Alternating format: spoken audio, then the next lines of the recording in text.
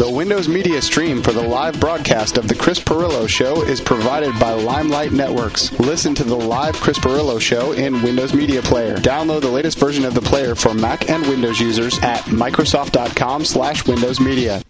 So, we've got Terry on the bridge, and Terry, again, has been fighting the good fight, shall we say. Terry Heaton is, and I believe he calls himself this, a consultant.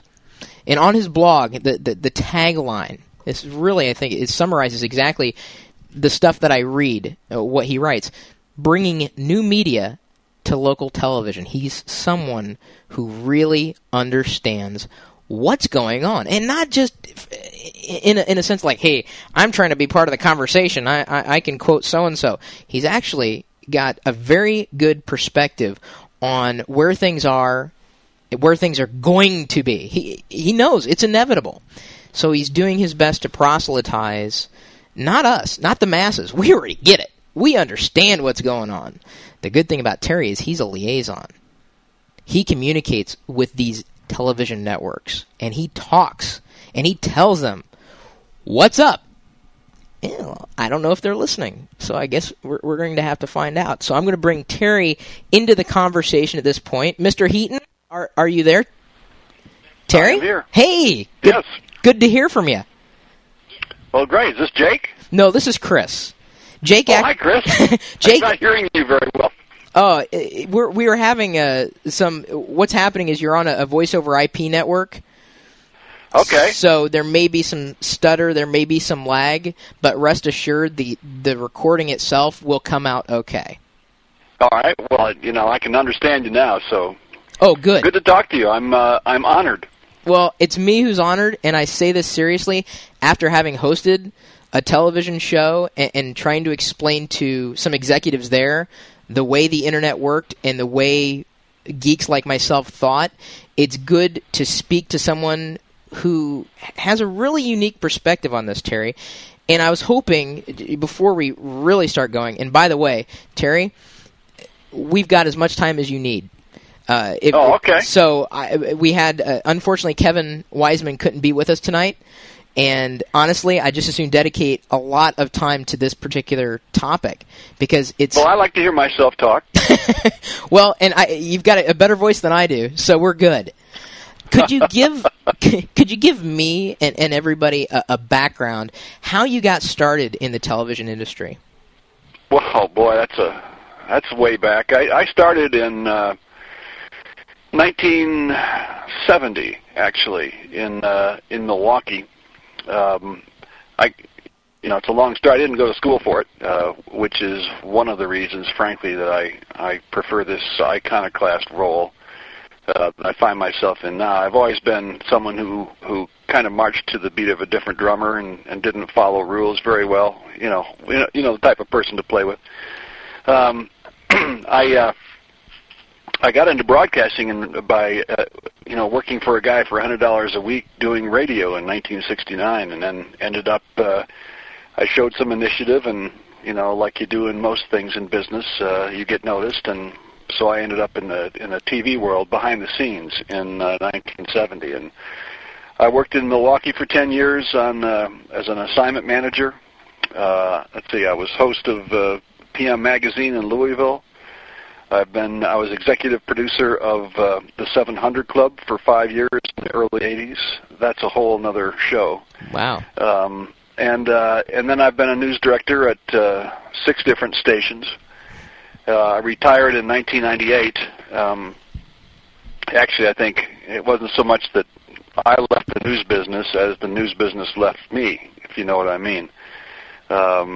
Well, at that time, I wrote an essay called "The Lizard on America's Shoulder," which was it's about what local TV had become, which I think is a very detrimental element in our culture. And what time did you write this? I wrote that in 1998, and then I took I retired from TV after 28 years and took all my money and bought into an internet company. It was Answer, ANSIR.com. It's an online personality assessment company, and we raised a lot of money and got killed when the bubble burst. And all this time I was working for this internet company, my inner geek got a chance to be exercised. And, when you're on a startup, you learn to do things that maybe, a person my age shouldn't have to learn. And I got pretty fluent in HTML and JavaScript, and, I got my hands really dirty behind the scenes in the internet, and I learned a tremendous amount. And all the time I'm doing this, I'm sitting there thinking about this business I used to be in, saying, geez, these people don't have a clue. And it got to a point where it was really scary. And then I wrote an essay called TV News Giving Away the Future, and that one got widely published. And basically I said, if you're a part of one of these networks of local TV station websites, you need to break your contract and march out on your own. It's the only way you're going to learn what's really going on. And that got a lot of attention, and so, one thing led to another. I continued writing, and that's how Donata was birthed. A word about that, because you're curious. The symbol of my company is a dragonfly, and the Latin name for dragonflies and damselflies is O Donata. So I dropped the O and just went with Donata. A dragonfly is a changeling, and that's what I believe that television needs to be right now. That, okay, we lived one life, and that was fine, but now it's time to come out of the pupa stage and, become a dragonfly or a butterfly, whatever you want to say, and start living our second life. And so I continue to write. I keep a blog on my site. It's not a real... I don't blog like a lot of media bloggers do. When I have something to say, I say it. And although that's pretty much every day. And then I publish essays about twice a month. And people are starting to pay attention to what I'm saying. And I have some TV clients now, and they're doing some pretty out-of-the-box things. It's a very hard industry to understand for outsiders, and it's a very hard industry to get to change. But broadcasting, television in general, and broadcasting in particular, local TV stations are in deep trouble right now, Chris. Now, Terry, you said that you felt the news industry left you. Could you explain that? Well, when I started in the business in the early 70s, my contemporaries, we got into the business because we thought it was a pretty cool way for a person to make a difference. That we were very idealistic, wanted to change the world, and we thought that news was a good way to do that. There was no such thing as a broadcast news degree. In fact, there were very few communications degrees that you could get. Nobody went to college to be on TV.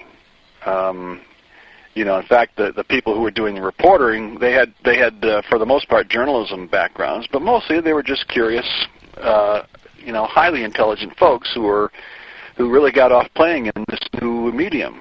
At that time, local broadcasting really was. Over the years, and the more I got into management, and as I wrote in The Lizard on America's Shoulder, the business changed from doing the news to managing audience flow.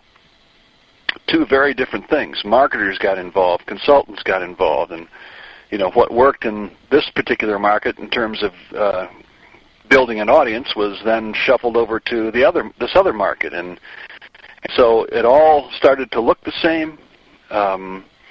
The ownership of the business changed. Companies went public that had TV stations, and then public companies started buying TV stations, and increasingly managers were bound to the bottom line instead of serving the community, and nowhere was that reflected better than in the news, and that's why I say it left me. That wasn't what I wanted to do. I found myself chasing stories that really ought not to chase. I mean, I still got off on the scoop or on kicking the competition's ass or whatever, but it wasn't the same. It was very, very stressful for a guy like me, Chris. I'm very creative. I'm very people friendly. I like the idea of making a difference. In the lives of other people, especially in the community, and none of that meant anything in TV news at that time. So that's why I say it kind of left me, and it's actually a good thing that it did, because I'm so much happier now. People, I rarely wear shoes, except when I go out to meet clients or whatever. But and I'm very comfortable in the cyber world, and I view it as a very real place, and I'm not sure that in some respects it is even more real than the other world. So that's a nutshell of how I got to doing what I'm doing. Well, I think it's. But I've always kind of had this. Like I said, I like the role of iconoclast, because I think there's I'm one of these people who always sees great evil in the status quo, and some people would call that heresy. Other people would call it lunacy, and some people would call it a visionary or a futurist or whatever. But I always think things that can be better, and I certainly don't. I don't think institutional America has given us much, to be honest with you. Time maybe to do something different. Well, and it's definitely something that I've seen the writing on the wall too for a while. Having been a fan of certain shows that have kind of disappeared, not necessarily from a local television perspective, more on a national television. It seems that the Nielsen ratings are just broken, and a lot of good shows just disappear because there's not enough resources to put into them, or they're not promoted correctly, or they're put into a bad time slot. Do you find that the same issues happen on a local level as a national level? Oh, absolutely. And the business is the same. And I'll give you some examples of what's wrong. The television world is a very insular world, especially people who work in local TV, and I'm sure it's the same at the networks. TV people talk to other TV people. They play with other TV people. They watch TV as though they think everybody watches TV the way they do. To people who work in TV, television is a big deal, and you've come across some of this, I'm sure. But when you isolate yourself from the real world, you get a warped perspective on what's going on. And that's one of the biggest problems that TV people have. When people do research for television programs or news or whatever, who do they talk to? They talk to people who watch TV. Well, guess what? People aren't watching TV much anymore, and yet researchers and broadcasters, whether it's at the network or the local, keep talking to people who watch TV. The audience that watches TV generally and are involved in news research they're getting older. The key demographic for news used to be 18 to 49, persons 18 to 49. Now it's 25 to 54, and that's going to keep drifting northward. And as the pants drift southward, or no, the pants go northward as well, don't they? As you get older. Yeah, exactly. And so when you come in the room and you say, hey, maybe you ought to be talking to people who don't watch you, people tend to look at you funny because that's a non sequitur to them. Well, then how are they? I'm sorry. You're making me think of patterns and usage patterns. I may not watch TV a lot, but I use my PVR, my personal video recorder, my TiVo. So does the television industry not see this as something that's part of their scene? Oh, absolutely. But the people who they would, for example, talk to in a research project wouldn't have a TiVo because they're not regular TV users.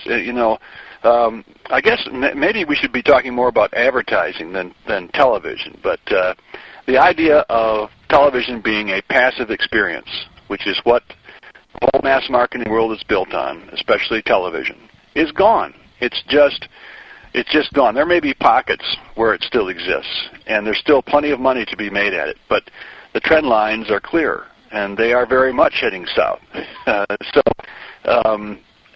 and TV, the revenue just isn't there, and so they're into this game of cutting expenses, laying people off, cutting expenses, laying people off, stunting, doing anything to get money in the door, and all around them, it's collapsing. And so, like I said, I walk into the room and say, hey, your problem isn't revenue. Your problem is audience. Fix the problem. If you fix the problem, the other one won't be there. But as long as you're focused on revenue, and I don't care what business you run, as long as you're focused on revenue, you will never do the job the way you can do it. And so, where is the audience? Well, it's not. They're online. They're involved with TiVos. I mean, they're watching cable. It's fragmented so much that the business model, the mass marketing core competency business model for television doesn't work anymore, and a lot of people are getting hurt as a result of it. And, do you think that bloggers are putting the final nail on that coffin, being able to provide not just information, but information really around the clock, even more often than CNN on a cable level, but especially on a local level? Well, I think bloggers are playing a huge role because bloggers are a part of a much bigger picture. It goes back a long, long way, and I write about this, and I feel very passionate about this. And you won't hear this a lot of other places, but when Woodrow Wilson was elected president for his second term, he ran on a platform, he will keep us out of the war. And he and his advisors knew at the time that that was bullshit, that the United States had to get involved in the war. And so after his election, he got together some great minds. And this is, 1916, 17, 18, this era. And they formed a group called the Creel Committee, C-R-E-E-L, a fascinating group of people. Two of the people on this group were Walter Lippmann. He was a big media king at the time, and Edward Bernays. Walter Lippmann is the father of professional journalism. It's the title he goes by. And Edward Bernays is the father of public relations. And what this Creel Committee was assigned to do was to convince America that the war was a good idea. And so was born this idea that Lippmann called the manufacture of consent. In fact, he wrote a book called that. Of course, Edward Bernays took that a step further. And so the whole idea of an elite media. See, Lippmann was really at heart a social engineer. He did not have much use for the masses. He thought everybody was driven by myth and emotion, and that the best way for the country was to have an educated elite running everything.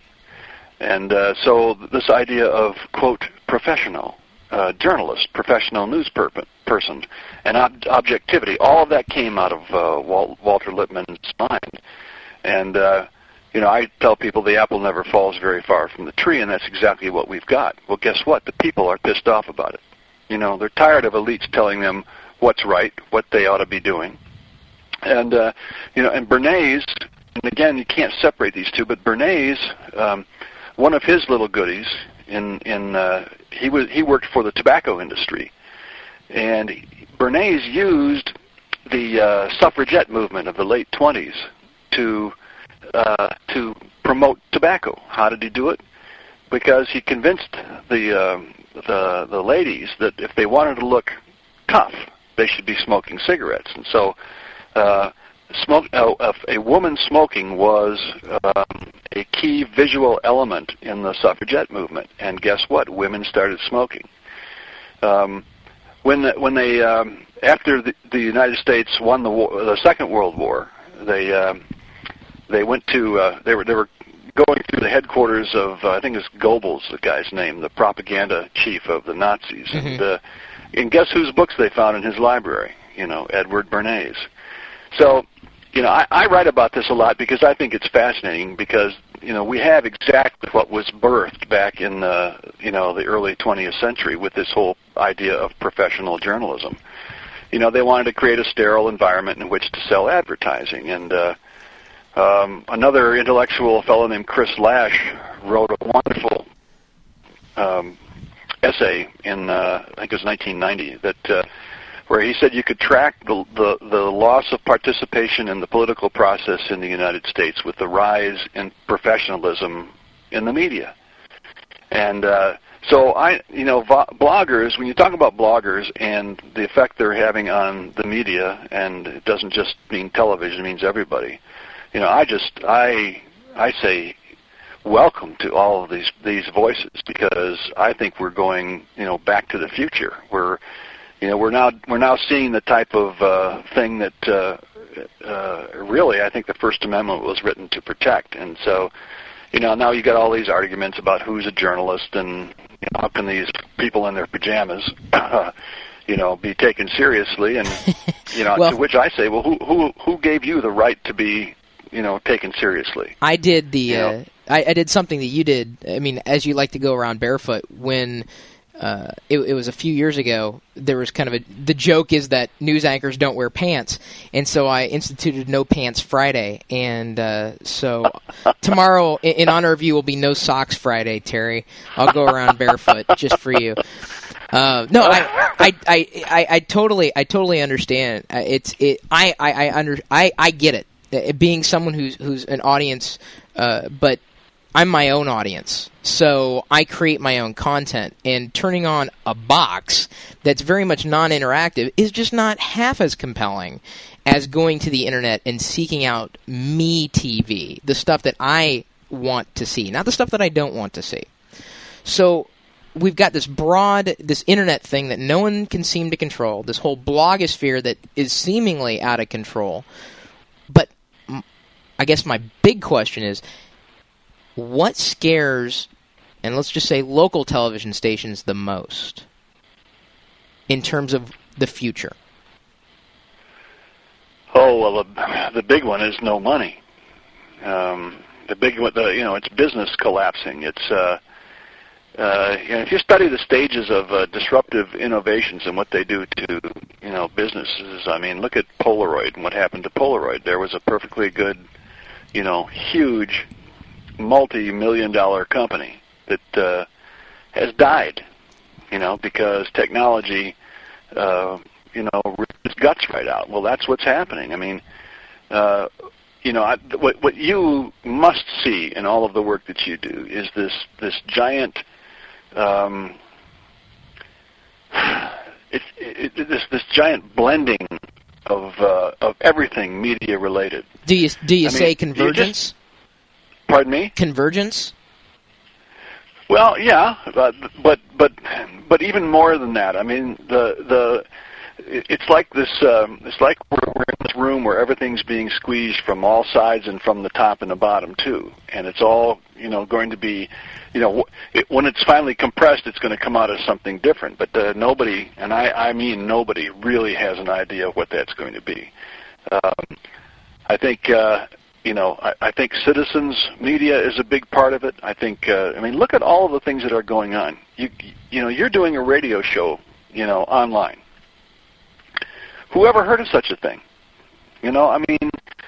Maybe people who've, maybe very young people think that this is just the way it's always been, or always, could be. But somebody my age, whoever thought that a guy, you have no barrier to entry now to do what is a very popular radio show, and the same thing is true with TV.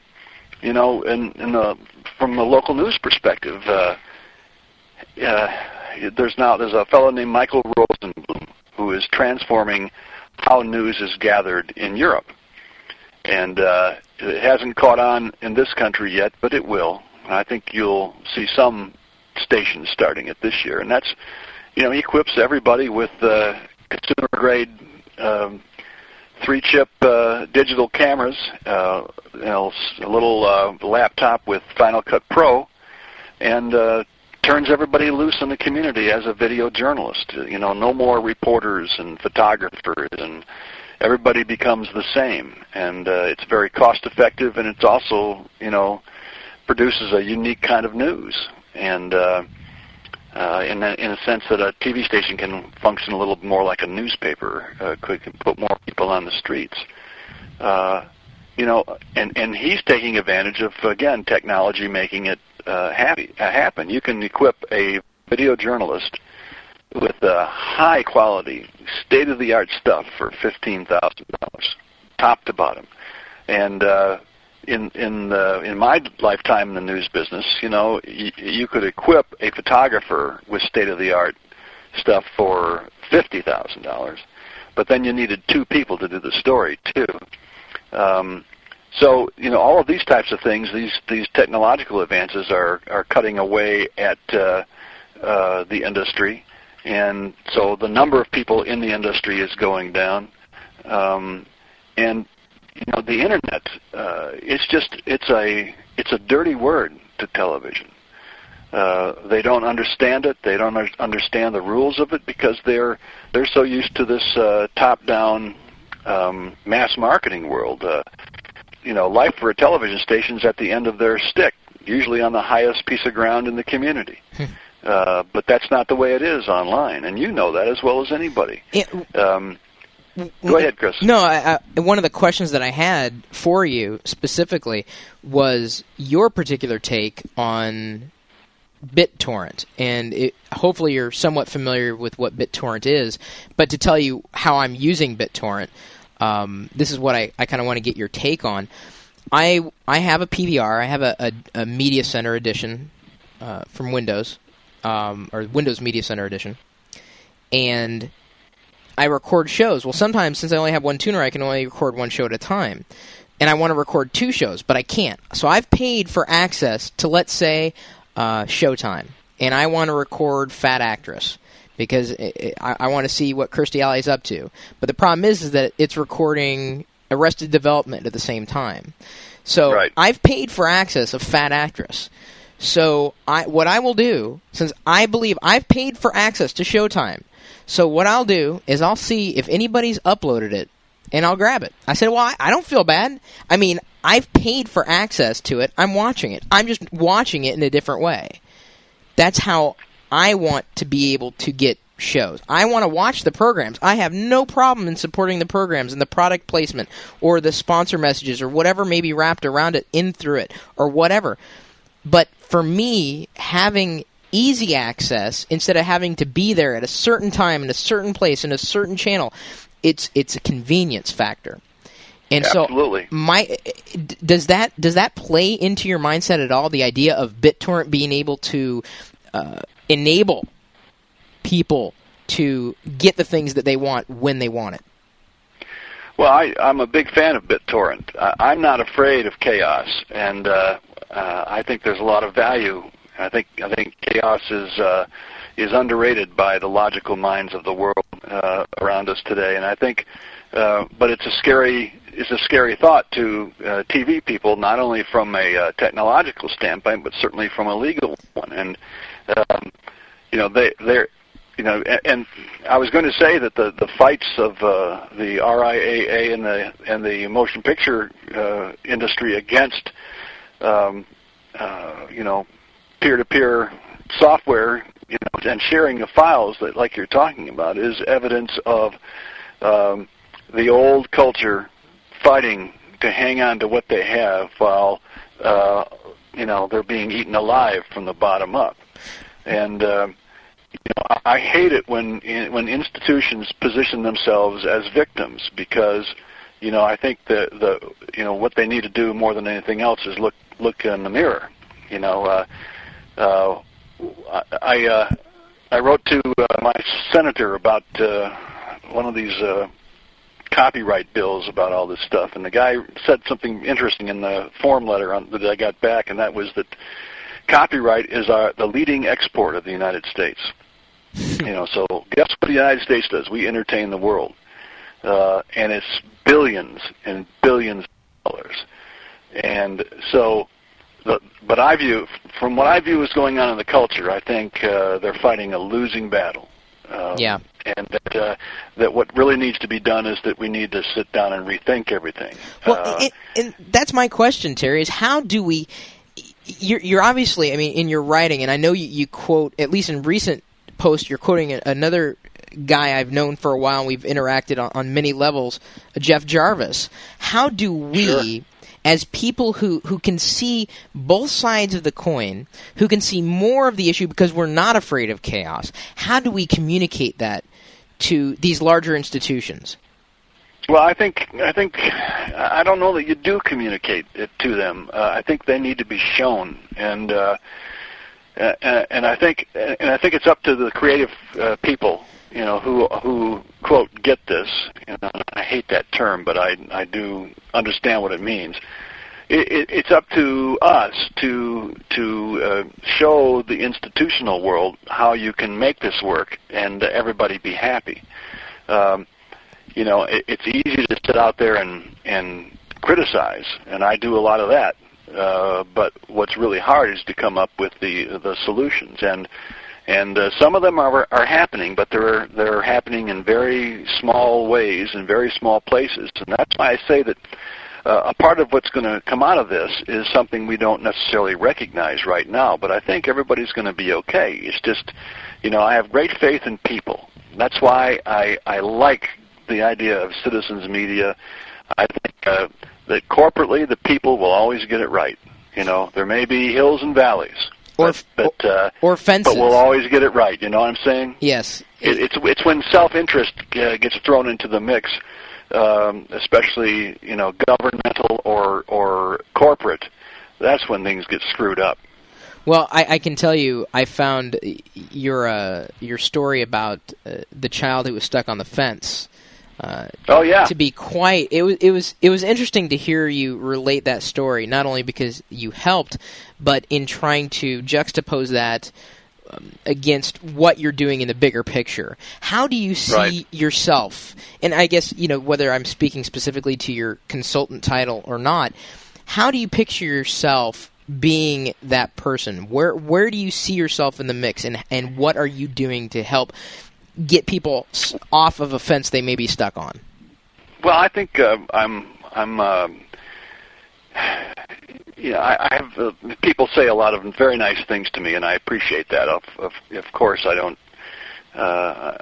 take credit for all these kinds of things. I think there's a bigger thing going on here that's beyond me. But I think the way I help is to explore with creative people solutions.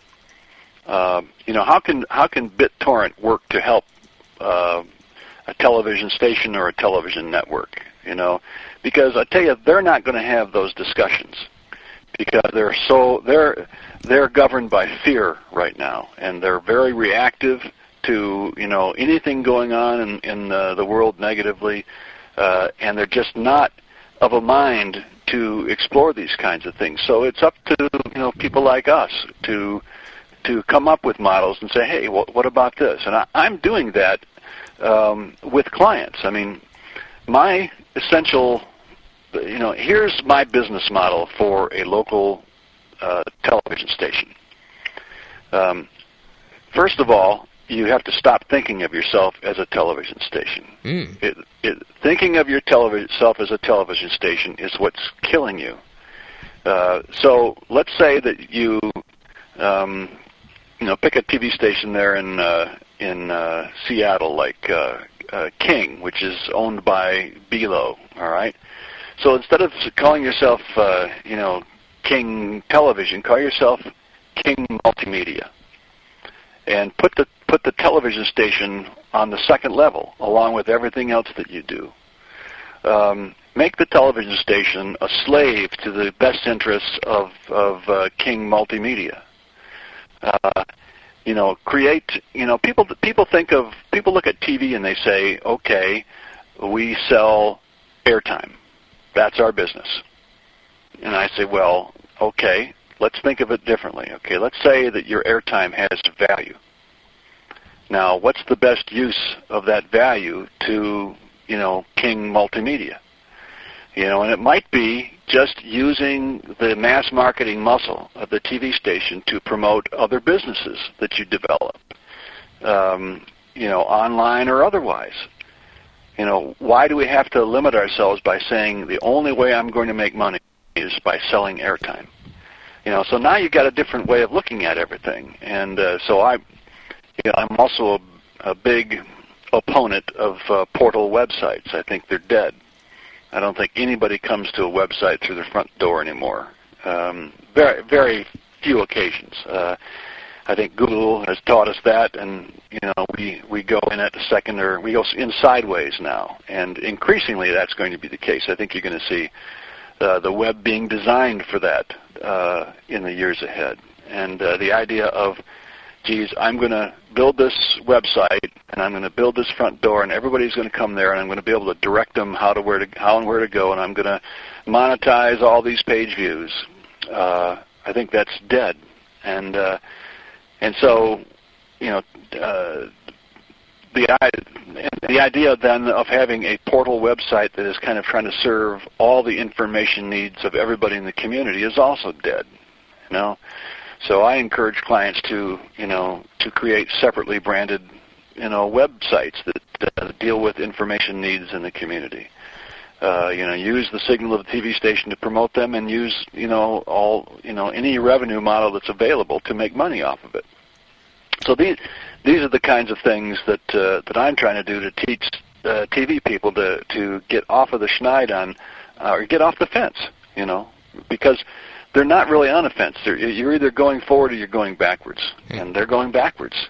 And the thing about it, Chris, is that it's such an exciting time to be in communications, in media.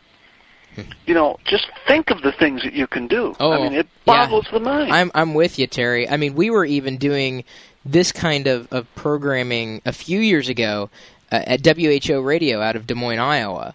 And we were taking the show, encoding it, and then putting it online and just letting people listen to it. We didn't care. It doesn't bother us that the audio is out there and more people can hear it. But we were doing that back then and getting thousands of downloads every week. And this was back in 2000, before broadband had really proliferated the market. And today, I agree, it's so exciting. And I think that is why the idea of podcasting is kind of taken off. We've got right. I want to break for a few minutes and let you get a drink of water, take a breather. Maybe wipe the sweat off of your brow. You've been getting really passionate about this, and I can't wait to see where the conversation heads next. We're gonna take or allow one of our other friends who is in town. He gives a handful of tips to people, Leo Notenboom, and we're gonna hear from him just now, and then we'll be back speaking with Terry about the future of media and really the present media when we come back.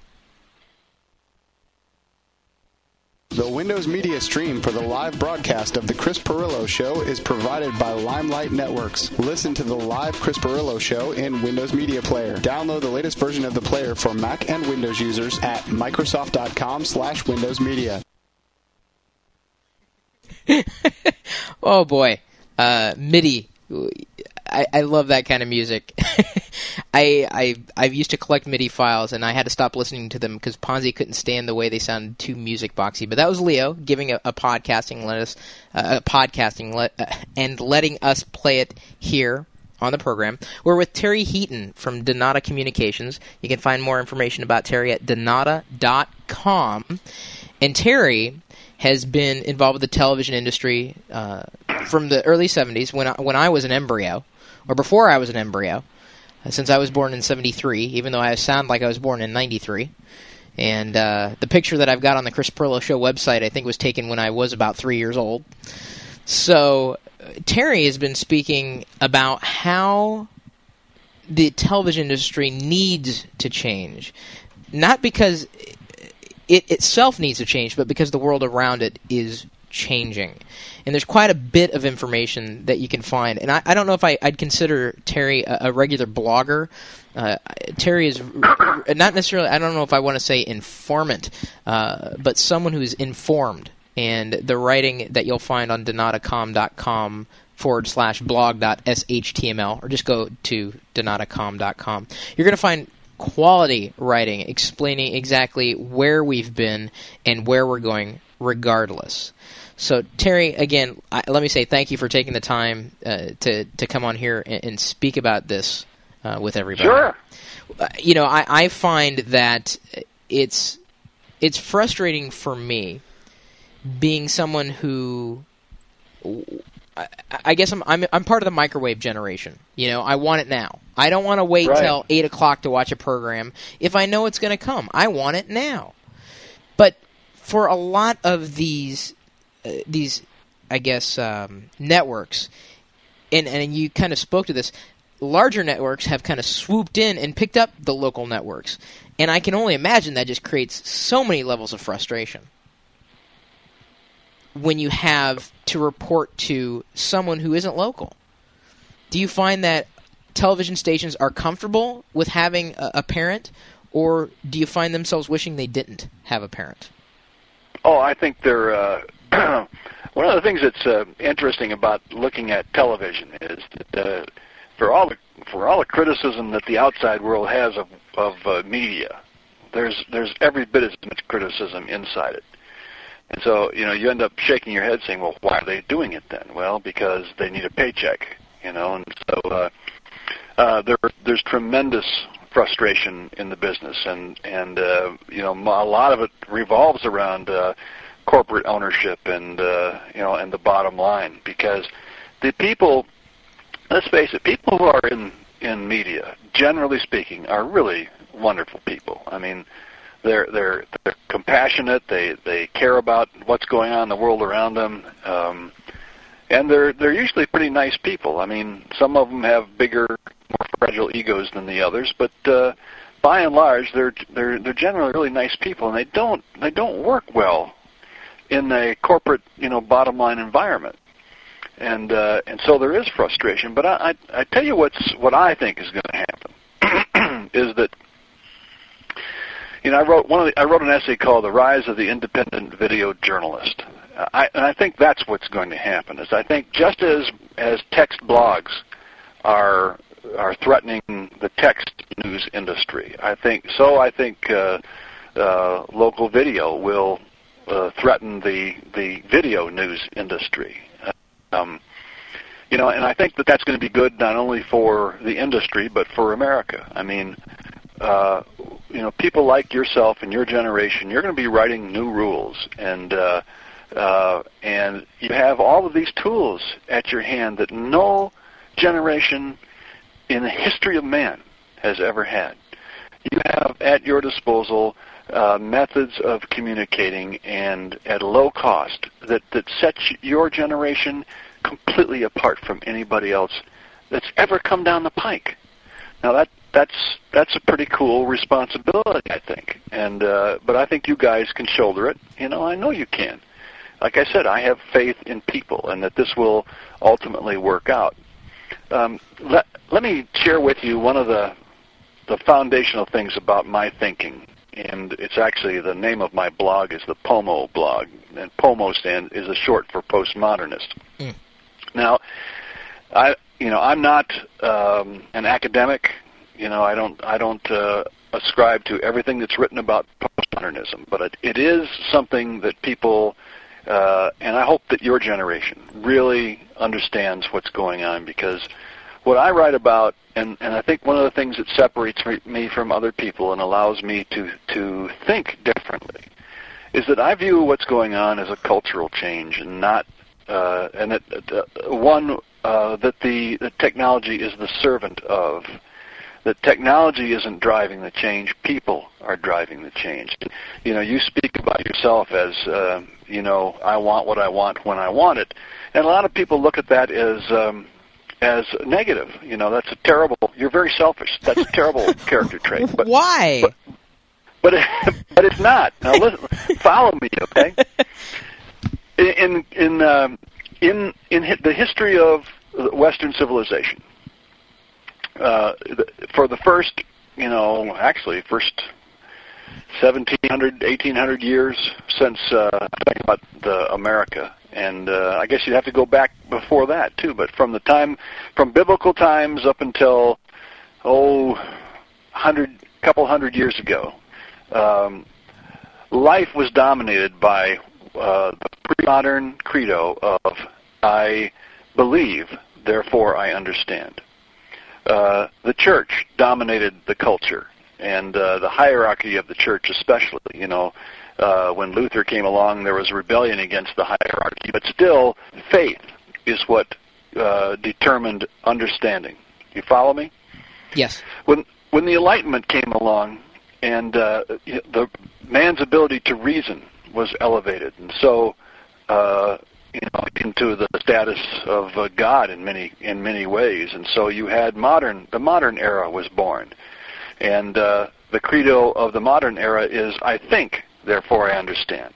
I reason, therefore I understand. Well, what's happening now is that all of this thinking and reasoning has produced tools that allow people to move to the next level in Western culture, and that is, I experience, therefore I understand.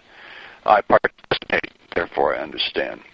And this is what I call postmodernism, and I view it as a very natural evolution in the human race. And one of the examples I use goes back to the 70s when Texas Instruments first came out with a calculator. Now, this was before your time, Chris, but there was big controversy in schools that people were actually suspended from school for bringing a calculator with them. And all of the discussion was, they're not going to learn math if they've got this calculator. And, we're going to go down, the country's going to go downhill, and, all these kinds of logical arguments about why somebody shouldn't bring a calculator to school with them. Well, I mean, I had my first daughter, she was a youngster at that time, and, she said, why shouldn't I use a calculator, And we would have discussions about it, and ultimately she always won because I couldn't argue with it. If I'd had a calculator when I was in school, you're damn right I would have wanted to use it. Moreover, if you have a machine that's going to do this work for you, yes, you still need to learn math, but there's, it also frees your mind to go elsewhere, to create new things, to go off in different directions. So I don't see I want what I want when I want it as anything necessarily negative. I think that's where the culture is going, and I think, but I still have great faith in people. I think that your generation, hell, the generation that comes after you, they're going to be just fine. They're just going to be just fine.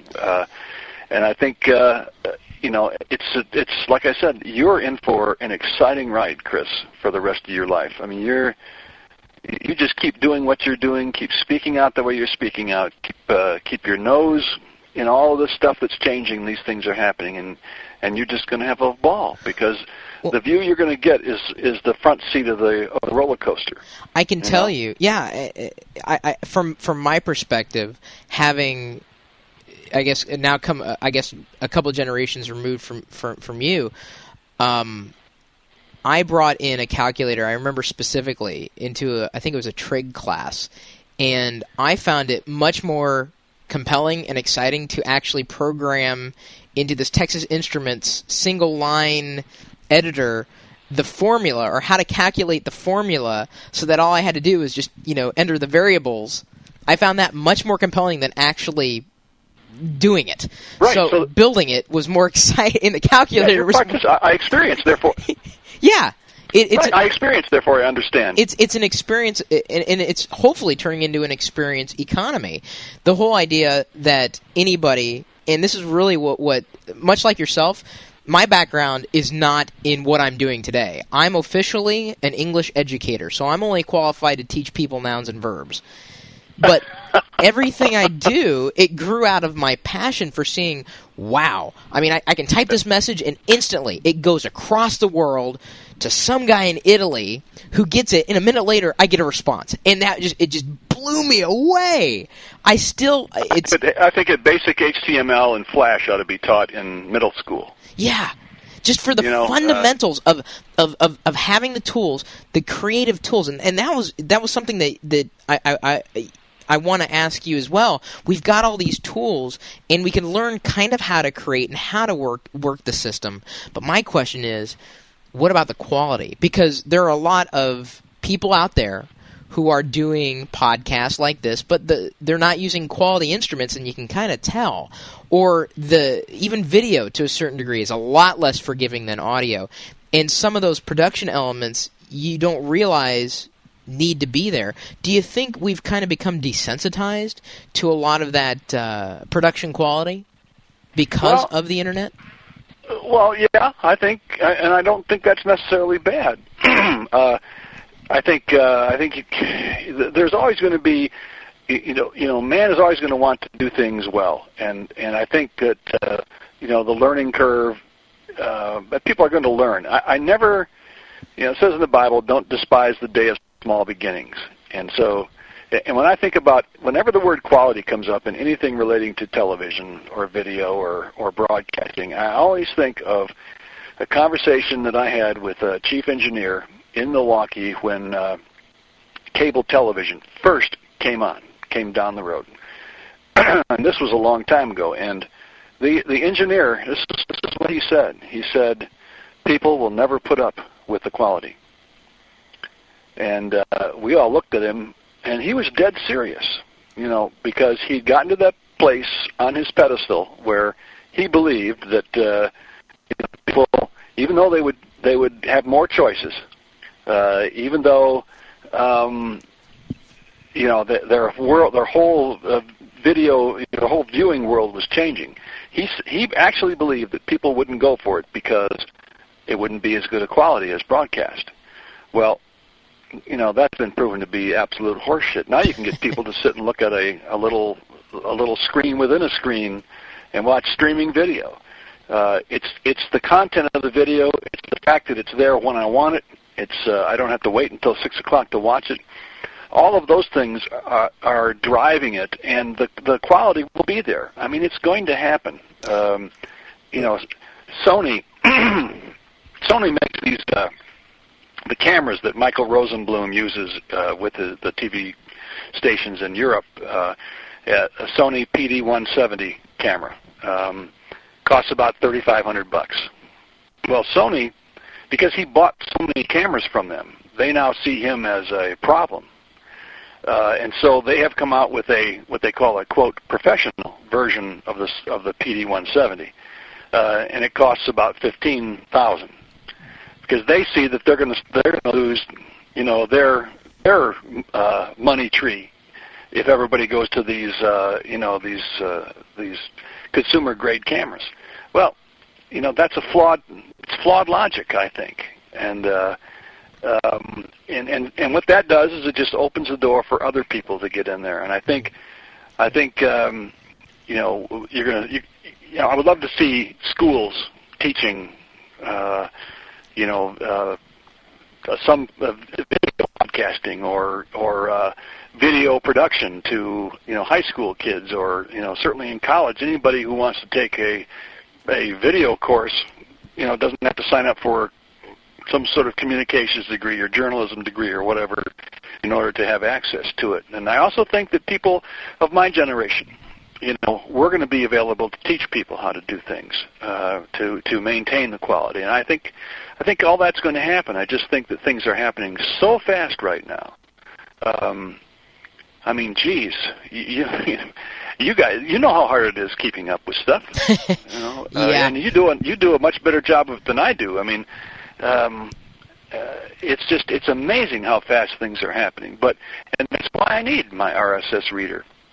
And why I need to spend a good part of my day just reading and keeping up with what's going on. No, go ahead. Your example? No, I was just going to repeat that a guy like you, Chris, you got the front seat on the roller coaster. You know, and I've ridden in the front seat of roller coasters before, and it's kind of exciting. A little queasy. I get a little queasy at times, but for the most part, it's a fun experience. But you're absolutely right, and I think you're speaking to a finer point, Terry, when you say that it's essential that you have something like a news aggregator or an RSS reader. It's not that you're not reading or reading less. You're just reading differently. You're getting your information. You still need that information. It's just as essential, but you're getting it in a different way. So you're telling these local television stations to expand their efforts. What keeps them from doing it? Well, firstly, I'll go into, and this has happened to me so many times, it's ridiculous. I'll go into a presentation with a group of news people, or no, not news people necessarily, that's changing, but management people in a TV station, and I'll say, do you all know what RSS is? Not one person in the room will know. So it's ignorance, Chris, but it's ignorance really that's based in fear, because even because when I say the word RSS, people shut down.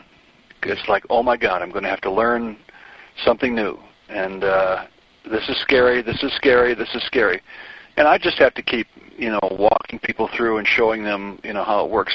A television news assignment manager who doesn't use RSS is a total fool. It's just total fool. I get my clients, they're all of their the stations that are my clients use RSS. One of my favorite client is really getting into blogging. Hosted a meetup of people in the community, and they're producing an aggregator. This station is like the morning anchor has a really wonderful blog. The sports guy has a great blog, and these guys really get it, and they're excited about it because they view it as it's kind of a back door to talking to people that aren't watching news. Yeah. And gee, maybe you might be able to say something that would, maybe you're going to learn something about what can you do with the news that will bring people back or make people watch for the first time, or maybe we need to be making the news available via RSS, with enclosures and instead of hiding everything that's going on, jump on board and just see how the ride feels. Like I said, revenue isn't the problem with television. It's audience. Yep. And they need to fix that problem, and the revenue will be there. It's like you're not preaching to the choir, because obviously we're talking. My hope is that the interview that we're doing is going to get heard by the people who need to hear it. And if they don't realize why they're in trouble, they really need to hear it. I'm thinking back on all my experiences in television. I have very limited experience, but there were times, for instance, the blooper that went around the internet that a lot of people still recognize me from, where this old guy breaks this Edison cylinder, it crashes into a million pieces, and he ends up cussing. That right.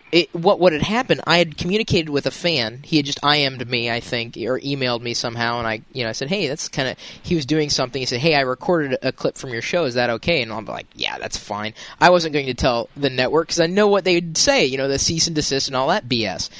So I said, yeah, that's fine. Well, during this 18-hour live program that I did two or three Christmases ago, it was a very long day. This had happened during the course of that day, and the kid basically took this clip, uploaded it to the net, and it just went around. It went, in a word, viral.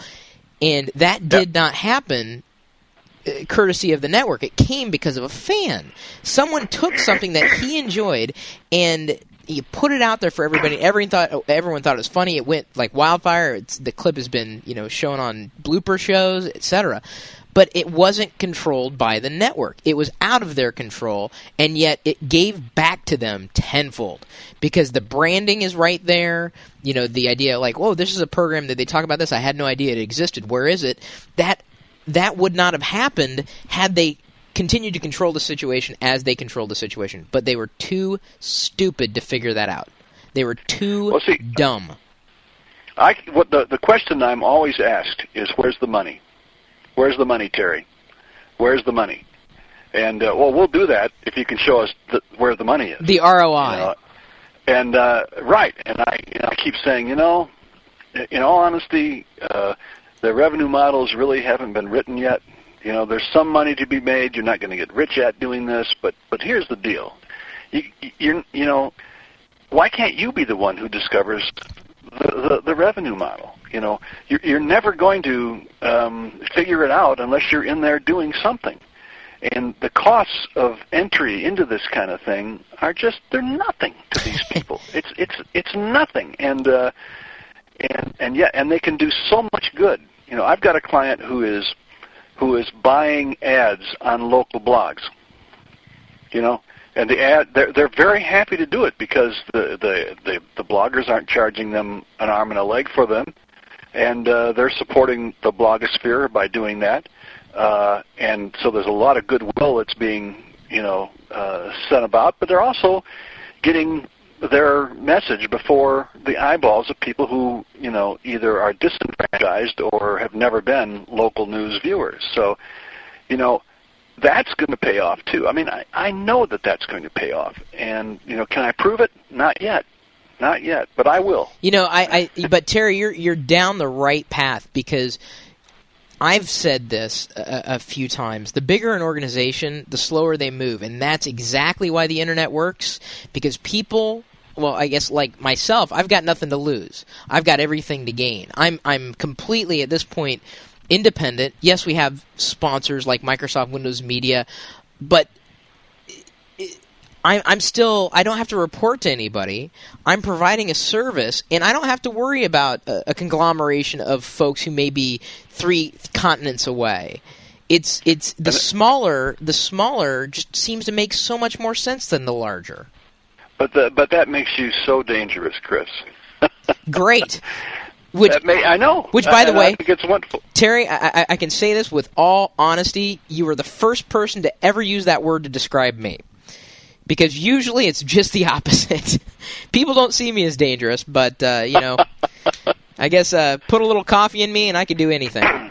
The idea, though, you're speaking to the heart of the matter of why I think the world became enamored with podcasting so quickly, and it's not that it was anything new. And I've said that podcasting is an evolution, it's not a revolution.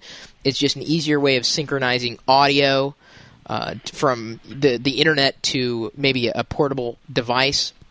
But the whole idea of it catching on is because, wow, suddenly my voice can be heard by more people, or anybody other than the people who live in my area. And that barrier to entry, nothing. That is the exact reason why I started my particular enterprise online in 1996, because I didn't have to have a business plan. I didn't have to necessarily find funding.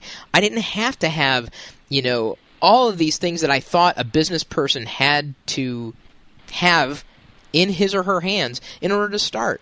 And it's only gotten easier. I mean, just in the time that I started in 1996. I mean, I look back now, close to a decade ago, and the tools, the software, the computing power, and the internet in general has just matured to where it's easier to be one person and get seen and heard across the world. And you're right. I think if television stations aren't scared, what do you think is going to wake them up? Because nothing else has seemed to work so far. Well,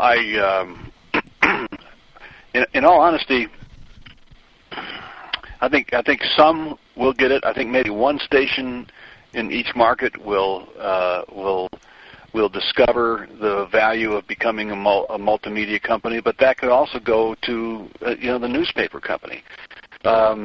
More than likely, though, it's going to be a combination of these independent people that come up.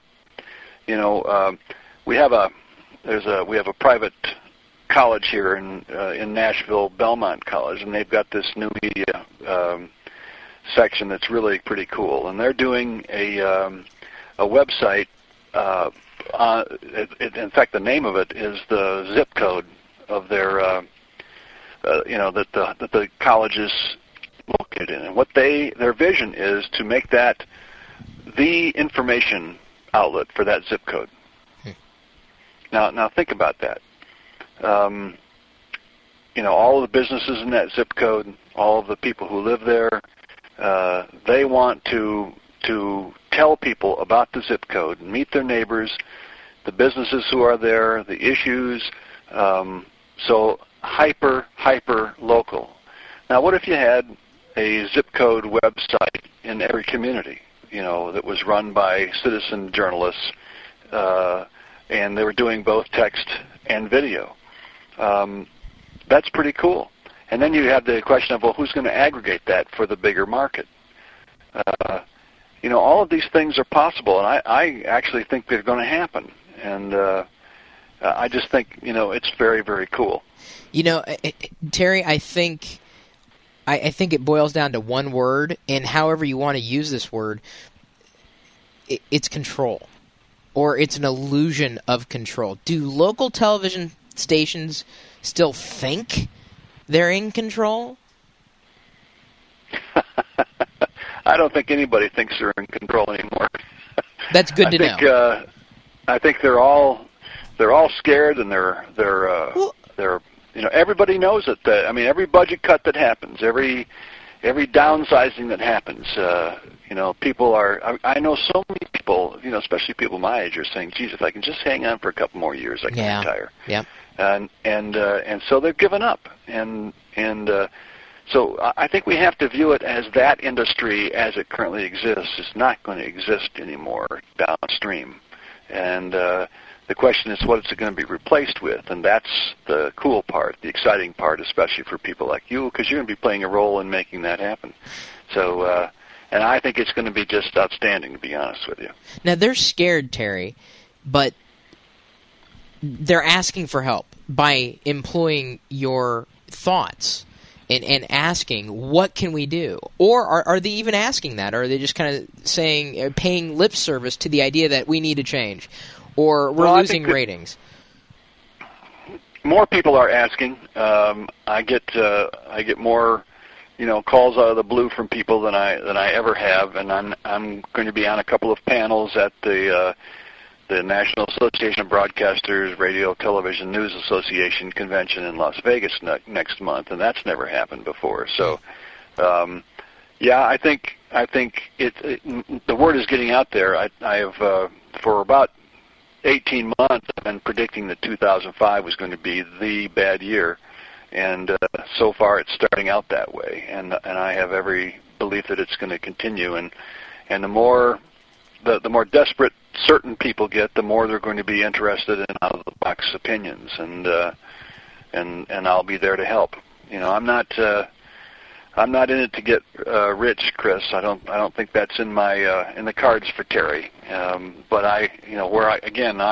my desire is to make a difference, and I think I'm uniquely equipped to do that right now for this particular industry.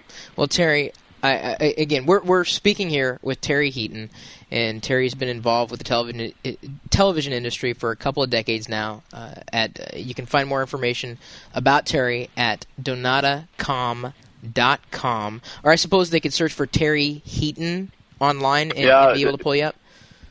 Yep. You just do my name and you'll find me. Fair enough. Well, Terry, again, thanks for your time.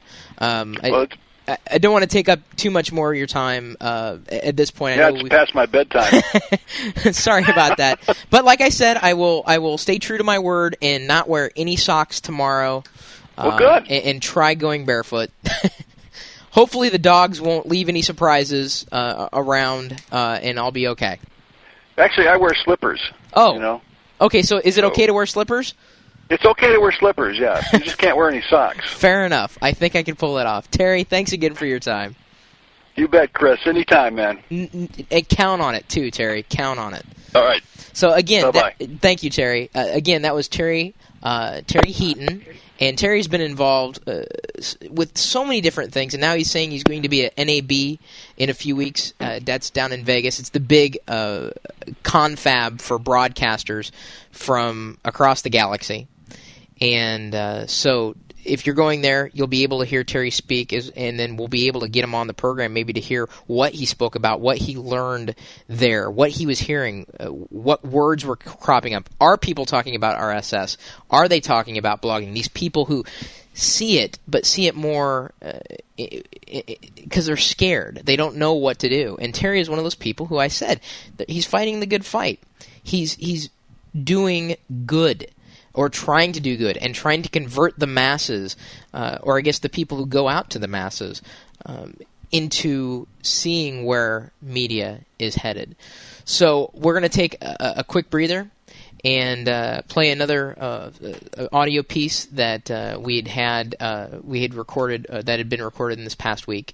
And then when we return, and please stick with us, we've got Kyle on the line, and Kyle is Kevin Weissman's stepfather, and we'll be speaking with him about his particular, I guess, space on the web and the project that he's going to be doing coming up on Easter weekend. So stick with us.